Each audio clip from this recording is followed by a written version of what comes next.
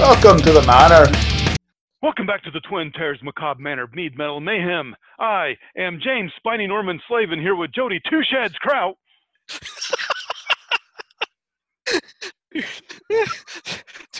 Too bad I took the Two Sheds out of my list of favorite episode sketches. It was a funny sketch. It was.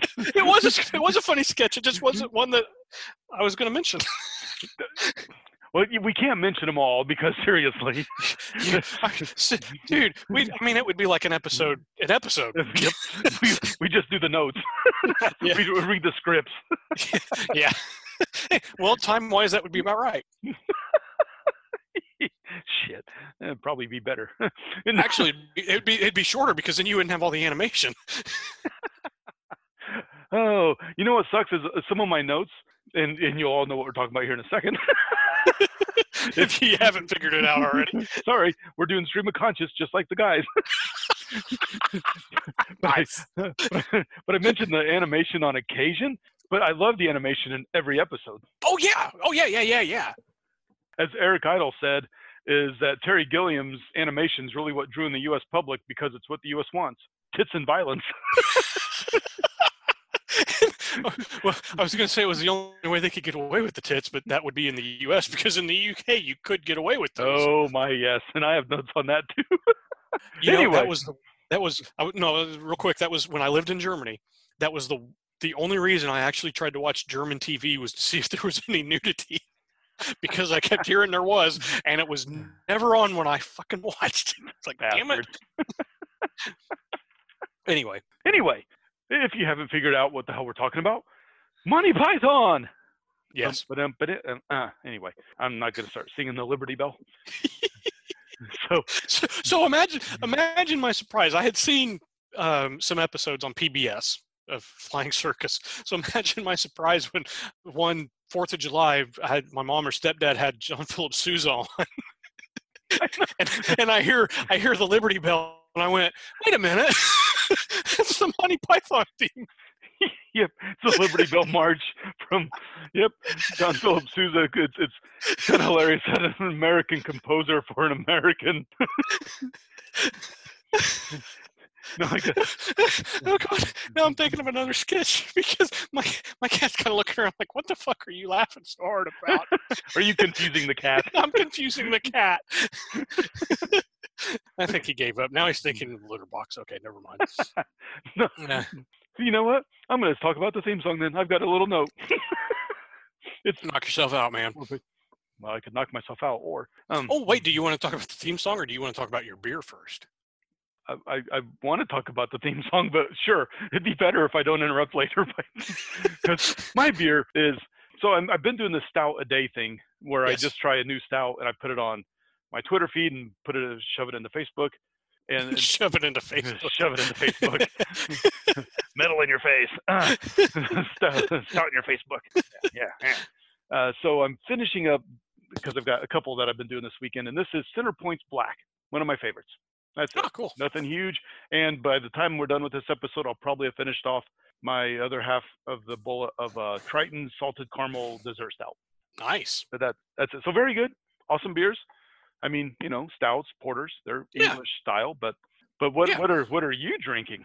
Well, I am on my second can of straight to ale tonight, not the Stout at the Devil. So that'll tell you what the other episode was we recorded today. This is a pale ale. I think it's rather recent. It is their Juicy Bunny. Now, do you see why I picked it from Monty Python? Look at it's got fangs and it can leap and look at the bones. Look at the bones. Oh, shit. Nice. That's perfect. I wish I'd had some sort of an English style ale, but no, I saw that. I went, no, it's going to have to be that one. That's perfect. I mean, we're not talking about Grail this time, but no, that's still perfect. Yeah. It's still a perfect beer. But anyway, Liberty Bell, since that's what we're talking about. Although now I could just wait till we get there, but I won't. I'll start now. Because that's 4 pages into my notes. So Liberty Bell, as Jody said, American by John Philip Sousa. It was suggested by their floor manager, Roger Last, and he just got a bunch of vinyl and brought them in because they wanted something big band, so he just a bunch of big band LPs. Yeah. And that came on, and there's a little bit of discrepancy because both Palin and Joan were listening to it, and Palin's like, well, I don't know if it was me or Jones, but one of us really liked it. And Joan said, I really liked that, and convinced them. And then there's Terry Gilliam who said it was my choice out of the several LPs. Gilliam makes sense because he's American. He's the only American in the troupe. Would you like to know what fictional character took on the name John Philip Sousa at one point? Sure. Scrooge McDuck. Life and Times of Scrooge McDuck. He's in Australia, and there's an Aboriginal character roaming around, and said someone, and Scrooge goes, "No, I'm John Philip Sousa," sarcastically. And from that point on, the guy's going, John Philip Sousa. I should have known. I'm just, from now on, I'm just going to try to remember. Anytime you say, do you want to know what character? I'm a Scrooge McDuck. That's fucking great. All right. So, Jody said I can just start on my notes, and he would interrupt like usual. Yeah. So, my first thing are general notes. A quote from Eric Idle. After the war, England was so uptight that they wore black ties to read the news on the radio. And I think he's actually kind of serious. Oh, I do too. And this, you'll see, is the attitude that the Pythons are taking on as we discuss things. But I also want to mention this because if you'll listen to our 60s Cultural Watershed episode, that was one of the very first ones we put out, we mentioned this. We did. Did indeed. Way back when. Hundreds of episodes ago. Almost. Yeah. Actually, by the time this one comes out, yeah. That's why I said it. Damn it, bastard.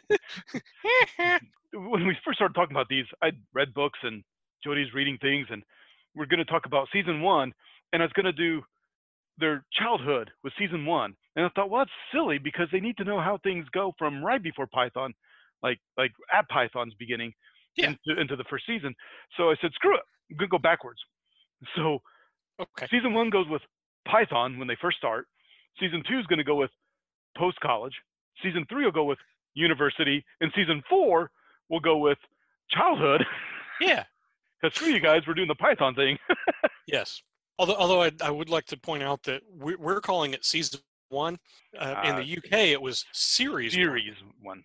Yep, they call them series as bastards. Yeah. Moving on to something completely different. And you didn't expect it.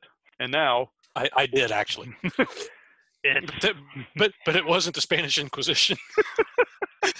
Nobody expects the juicy bunny. Okay, now I'm going to move on to context. Yay! So I would like to mention Peter Cook. Okay.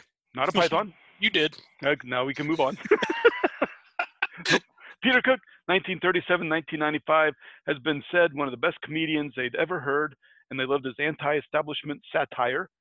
And the Pythons were kind of lucky because between Peter Cook and David Frost, and there were a few shows that I'll kind of talk to when we get closer to different things, Beyond the Fringe, these are comedians and comedic groups that were taking place 10 years to like a couple years before Python started that actually allowed them to do what they did because they're the ones who started being able to make fun of things.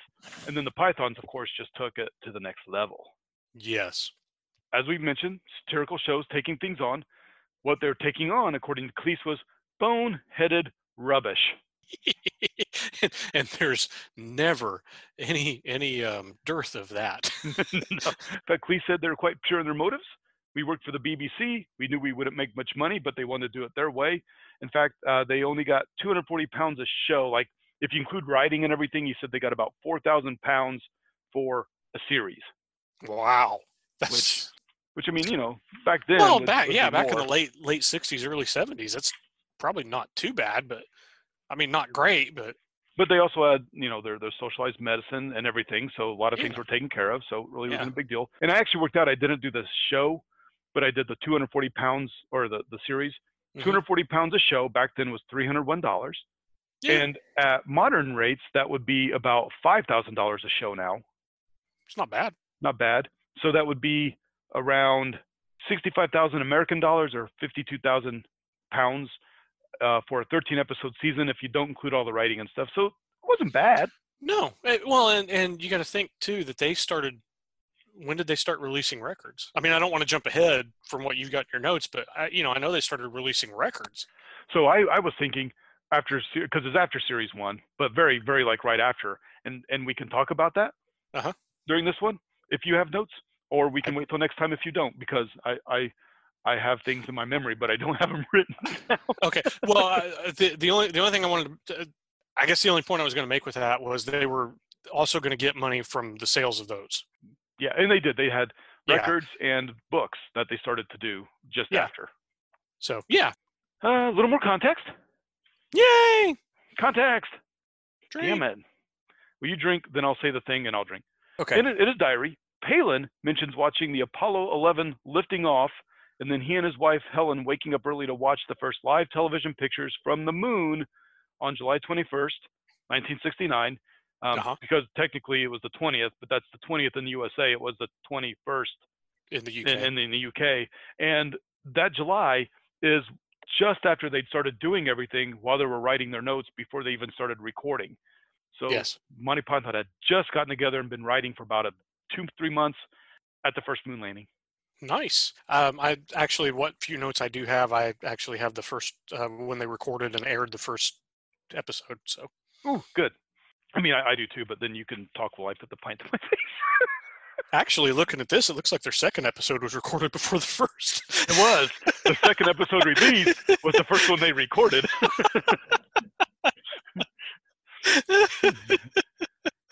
Oh, that's funny. And I think that's it, except for one tiny thing. A note on the quotes, and I agree with Palin and Jones, because they say when you try to analyze why they're funny, it's not funny anymore. True. So some of these are going to be notes that we kind of analyze, but for the most part, it's background, and then we're going to just talk about why we like things, but not why it's funny. Well, I will. I was going to say my introduction to the Pythons was the movie The Meaning of Life, and I was 10 or 11. I didn't quite get it, partially because I was so young. but also it was my first experience with watching anything with Monty Python, and but I thought it was great. I thought it was hilarious. I didn't quite get it, but I knew it was funny. You see, they talk about that too. They talk about the Goon Show and the shows they listened to on the radio, because they were the last generation that not have TV. It kind of came in their teens. So as kids at your age that you're talking about, they'd listen to things and they're like, I don't know why, but that's funny. Like, just listening to these guys do strange voices on the radio. Why is that funny, son? I don't know, Dad, but it's hilarious. Yeah. No, I agree. I was a little older when I saw Monty Python, because my first was the actual Flying Circus, not the movies. And I would have been a young teenager, and that would have been about perfect. And I'm going, this is the best thing ever. Jeez. Yeah. I wish I had experienced it at that time too. Yeah. My brothers are all like, don't you like Benny Hill? And I'd seen Benny Hill. I'm like, no, Benny Hill, just a bunch of people running around. This is hilarious. I liked Benny Hill, but I would say between the two, Pythons are more my style. Yeah, and I don't knock Benny Hill or people who like him. It just wasn't me. I like the Python. Yeah. Anyway, would you like me to move on? Yes. Okay, I did not say the drinking. Yeah, I noticed. I'm going to move on. I noticed. So, origins. Dun, dun, dun. Barry Took, who is not a fool of a Took. I was going to say, he's not a hobbit, is he? No. Nope. Well, I don't know. I didn't look up his height. But he's an ex-writing partner of Marty Feldman. Oh, now I know some of these guys started off with Feldman. Yes. And actually, see, that's where it's weird, because all this stuff is sort of their origins right here as they become Python. In another episode, when we go back in time, you'll see where they match up with Marty Feldman. Yes. For those who don't know, should we mention where they may have seen Marty Feldman? I was actually going to ask you, because I know it's one of your favorite movies. Oh, okay. Okay, so Marty Feldman played Igor in Young Frankenstein. Igor. Yeah, Igor. He was also, and I do not remember the character's name, because there's only one character from the movie I remember his name, and that's the title character, played by Graham Chapman. Of Monty Python.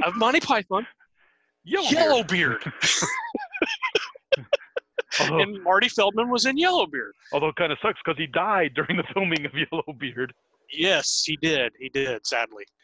If you've ever seen a picture of a guy in Mel Brooks's Young Frankenstein or anything, you see the guy whose eyes are like unfocused. That's actually him. Those are his eyes. That's what he looks like. He has they didn't think he'd work on TV for a long time. He was hilarious, though. I mean, what little I've seen of Marty Feldman's stuff, he was hilarious. Oh, yeah. Yeah, well, actually, I guess I have a little note here with it. We'll go into more detail later. Okay. But Barry Took convinced the 6 of them to do and this is a quote from Chapman, an intercoursingly good show. Okay. And so Barry Took played a huge part in getting them started. He was a producer. Didn't get paid, but, got it started. Anyway, Marty Feldman worked on the Frost Report, which starred Cleese and Chapman. Mm-hmm. And Took was on the Thames Television, which was Palin Jones. And Took said, "My Oxford chaps versus your Cambridge chaps." Huh. Okay, and you'll get what that means when we go back in time. Surreal. Ooh. Foreshadowing, they're colleges.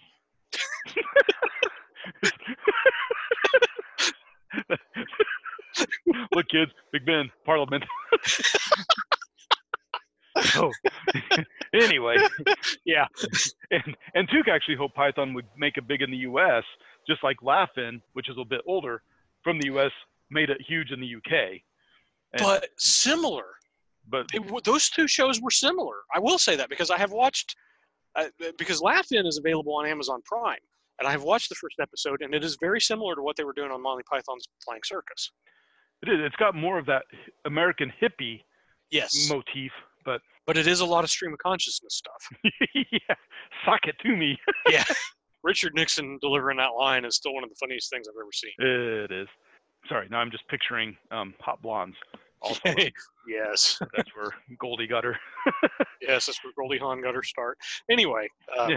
So Cleese and Chapman had a bit of a break from some television things, and Cleese wanted to work together with the other guys, especially Mike Palin. Everybody wanted to work with Mike. You'll hear everybody talk about how he's the one who everybody gets along with for the most part. Yeah. The Do Not Adjust Your Set group from Palin and Jones, because I have some notes in here I haven't completely adjusted, knowing I'm going back in time later. but they found out that there's going to be a year or two gap between they could do their next possible show, and they thought, well, yeah, we'll do it. And Cleese and Chapman love Do Not Adjust Your Set. So they called him up in '69 and said, "Hey, do you want to do this?" And I'm like, yeah, let's do that. It's cool. In fact, Palin was ecstatic because he loved Cleese, and Cleese was very popular at the time. And they discovered Palin and Jones were compatible with Cleese and Chapman. Nice. And they brought along Eric Idle, who'd worked with them, and Terry Gilliam, who'd worked with him. Yeah, I was reading. I don't remember which one of them it was that had met Terry Gilliam while they had been in the States. But do you want me to tell you, or do you want to wait till we go back in time? Let's wait till we go back in time. Okay.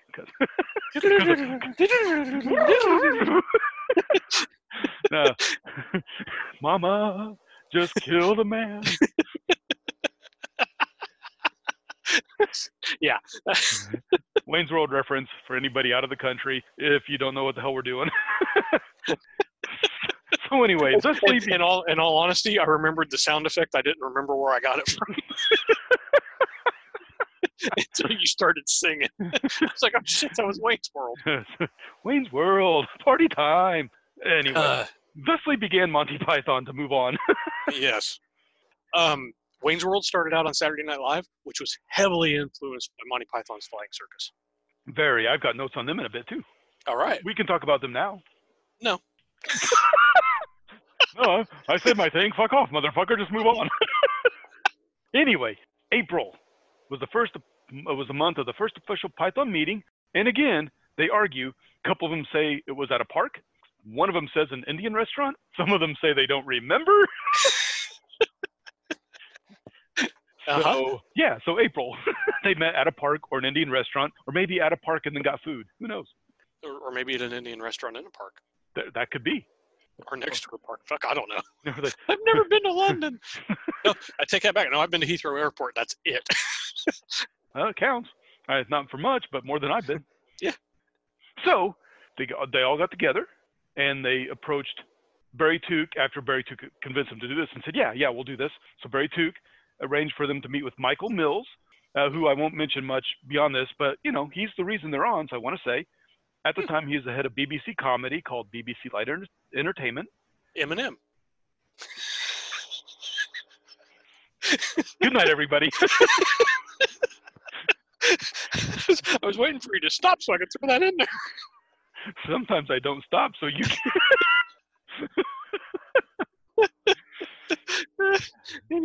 Anyway, so they couldn't explain exactly what they wanted to do, and I'll actually kind of give quotes for that. What's going to be in the program? Michael Mills, the producer, asked. We don't know, humor and jokes. What about guests? I don't know. Are we? I don't know. Are we? Music? We might. Film? Film. Given the nature of the show and just them as a troupe, I can actually picture this. Yeah, but they must have pulled it up because they got 13 episodes. Mills trusted them, trusted his gut, and one of them, I think it might have been Idol, said even though it was an unpitch or an X-pitch, is Idol or Palin? Hey, you got the 13. I mentioned other shows. Spike Milligan's Q5 had just come out right at this time too as their meeting, and it actually kind of pushed things a bit other. This was a sketch where they drifted into each other like they want to do their stream of consciousness, and they actually freaked out, and Jones and Cleese called each other and said, wasn't this what we're going to do? I thought this was what we're going to do. Fuck. But they actually, because Spike did his Q5, they were really able to go even further. And would you like my long Terry Gilliam quote on their meetings? Yes. Okay, good. It's up to you. Because he's the only American. We need to get him in there as much as we can. So I read Gilliam's, Cleese's, Idol's, and Chapman's. Mm-hmm. And then I also read Pythons on the Pythons, which has all 6 of them. And Python Speaks, which is a bunch of quotes from all. So, yeah, Gilliam actually has a lot to his is not the Chapman's is actually the funniest, but they're all hilarious. Anyway, moving on. Damn it! Fuck. It's a good thing I had the beer in my hand. I'm glad that's all you had in your hand. As far as you know. I got 2 hands. Isn't it awfully nice to have a penis?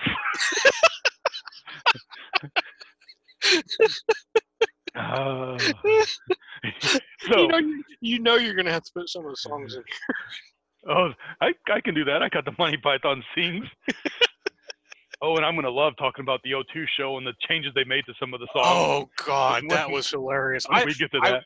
I will say I was lucky enough to go to a theater and see that when they live streamed that. Yeah, I did too. The very last show. Yeah. Yeah, that was fantastic. It was. I got chills. I kind of cried a bit.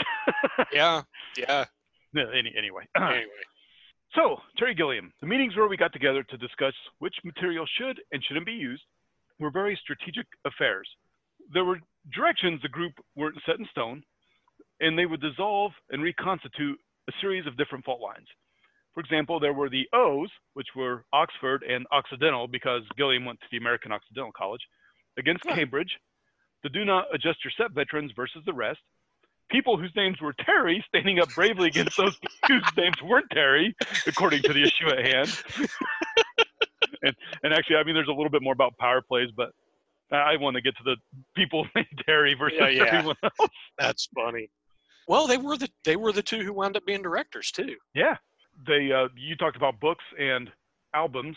They also did commercials. Like when they were first out in the UK, they would do commercials for like frozen peas.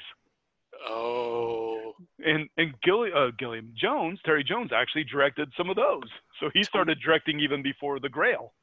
Tell me those are on YouTube. I haven't looked yet. I actually just read that a couple of days ago, and I've been too busy, but I've got a note to look them up because I think that actually goes that was going to go in the next episode. Okay. But it won't now. Well, okay. And you mentioned Terry Jones directing Grail. He and Gilliam co-directed that. Yeah. But because I know when they went to do Life of Brian, Gilliam stepped back and let Jones direct it. Now, I think there was some discussion over which one of them should direct it, but I think it was finally decided that Gilliam would step back and let Jones do it. Yeah, I think they found it easier for one of them to do it, and Gilliam had just done Jabberwocky, maybe. I think so. Yeah, so which I have seen, which is a great movie. It's a good. Yeah. Anyway, yeah, there'll be more on that coming up later. Oh, yes. Yeah, there we go. Foreshadowing. We're whetting your appetite. Damn it, foreshadowing's a fucking drink. Yes, it is. I could actually hear the echo of your glass up to your face. It was a can, but yeah. Oh, okay. I did too. Whose can's in your face? Juicy Bunny. I guess that's better than. Anyway. Yeah, moving on. We start talking about the devil's can being in Jody's face. So when you were reading things, did you see all the different names they come up with? For the series, I did, and I did not make a note of it. Okay. So my notes consist of the sketches from the episodes of Series 1 that I like, and the recurring characters throughout the series. I like that the entire series. Because I don't have that. That's good. Well, there weren't many. No. But we'll get to those later. Okay, so the name. Yeah. So the name, they had all sorts, and I'm going to read some. This is literally half of the ones I read because I don't want to put them all down. Owl Stretching Time. Yes, because that was the title of the 4th episode that aired, and that note is in the note. And in all honesty, my notes also came straight out of copy and paste from Wikipedia. So. It's okay. I actually looked at that same page and made a few notes because I also had another book and I verified that is accurate in Wikipedia. So okay. And yeah, the first half a dozen, not all of them, but most of the first episodes were like Wither Canada was another possible name, and that is also one of the first episode names. That was the first episode that aired. Oh, see? There's thusly going forward. Yes. There's a horse, a spoon, and a basin. Okay. The toad elevating moment. You can't call a show cornflakes. Let's see, I kind of said that one already. A horse, a bucket, a spoon. Sex and violence. That was the second episode that aired. You can't call a show better. Not as good. Yeah. Bun, Whack-It, Buzzard, Stubble, and Boot. Which actually takes its name from a previous Python thing that Cleese did. And there were more. But then they ended up really kind of the BBC really focused on Flying Circus. Mm-hmm. Part of that comes from Barry Took because he was very aggressive and he was compared to the Red Baron at the BBC.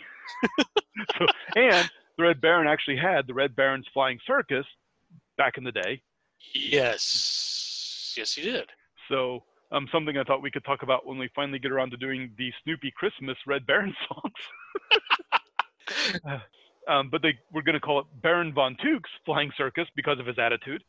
And the Flying Circus, something Flying Circus, et cetera, and they kept trying to do it, but they knew they needed something to go with. BBC wanted John Cleese because he's popular, but none of them, including John, wanted that. Palin suggested Gwen Dibley because of a little old lady in Suffolk. Uh-huh. So it'd be Gwen Dibley, and they'd be watching it, and they'd be like, "Mom, your name's on TV as a show." That would have been funny. But eventually, Cleese suggested Python because at the time he had this thing for disgusting animals, like names for comedy. Yeah. And Idol suggested Monty after a chap he knew, that local. He was a local at a pub called the Dog Inn in Mapleborough Green, and because he had a little mustache and a bow tie, and he kind of this like character, so they decided on Monty Python's Flying Circus, and they all liked it. They all slept on it. The next day, August 1st, 1969, they still liked it. There it was. Well, I mean, it works. It does. Yeah. So we just recorded an episode on Motley Crue, and we talked about how all sorts of things have to fit together. Yeah. That was perfect. It's one of those things. It's like in that episode we just did. You suggest it, and everybody just kind of goes, "Yeah." Oh, here's my note on Gwen Dibley. Palin read it in a local paper mentioning a women's town guild, which will come up with an episode, in a snippet that just said accompanied on piano by Gwen Dibley, and he thought it'd be hilarious just to take this woman's name and put it in there. Well, it's Alice Cooper, Gwen Dibley. Oh, and anyway, and of course, then there's the It's Man, because they actually had thought about just calling it It's. And when they he is the first character listed in the recurring characters. So if you're listening to us and you haven't watched Monty Python, the It's Man, their idea was to have, it's Michael Palin. He's dressed up in ragged clothes with a beard, and he looks all haggard, and he's coming up out of the ocean. He's crawling up on the beach, and he's going to introduce the show. And he looks at the camera and he goes, "It's," and dies. So you don't ever find out the name of the show. And then they cut to the card, and Cleese introduces it. And then, yep. Yeah, then it actually goes to the Liberty Bell March with the animation, and Cleese, Monty Python's Flying Circus. Yep. Originally, he just did that in his straight voice. Yo, he did, yeah. Then they changed it later. That's right. Yeah, I think it's episode 6? Episode 5. First episode where John Cleese says the title in a silly voice rather than calmly in his normal voice. That's right. That's what happens when you watch all of them back to back. Yeah. He starts, I guess he started doing like his French accent. But then I think later on in series 1, it starts transitioning from French to German. Oh, I imagine we're going to talk about this, but we have to fit in the 2 episodes they did for German TV. Yeah. I read up on those. I haven't watched them yet, but I did read up on those. 2 episodes, 45 minutes each-ish.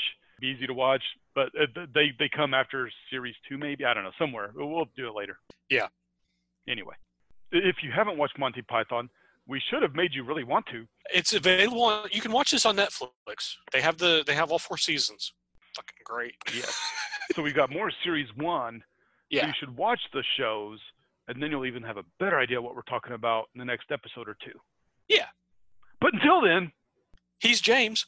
And he's Jody Touchhead. Twin Terrors become manner of mayhem. And we'll talk to y'all later. The end. Dinsdale.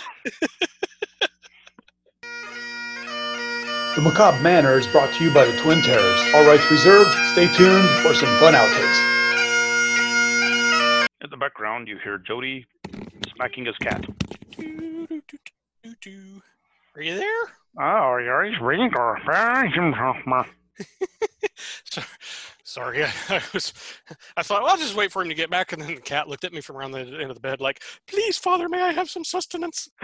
Please, sir, may I have some more cat food? Tip the dancer or whatever, and they'd come over to the table to thank me, and they'd give me a hug, and they're like, "Oh, you smell good." Oh no, I gotta grab my notes. What notes I have?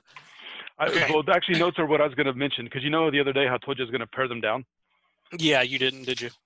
That works. I wonder if I should start the timer on this, if this will end up being 2 episodes. It's going to be 3. They took their person for a bike ride. That's a very sweet dog. They could tell that the person was getting antsy. I'm just glad you said planes and not pants. I have a small bit on punchlines, but we're at 45 minutes.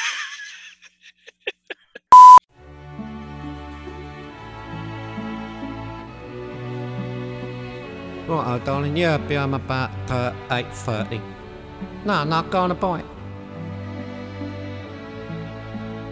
Beethoven's gone, but his music lives on, and Mozart don't go shopping no more. You'll never meet Liszt or Brahms again, and Elgar doesn't answer the door. Schubert and Chopin used to chuckle and laugh whilst composing a long symphony. But 150 years later, there's very little of them left to see. They're decomposing composers, there's nothing much anyone can do. You can still hear Beethoven, but Beethoven cannot hear you.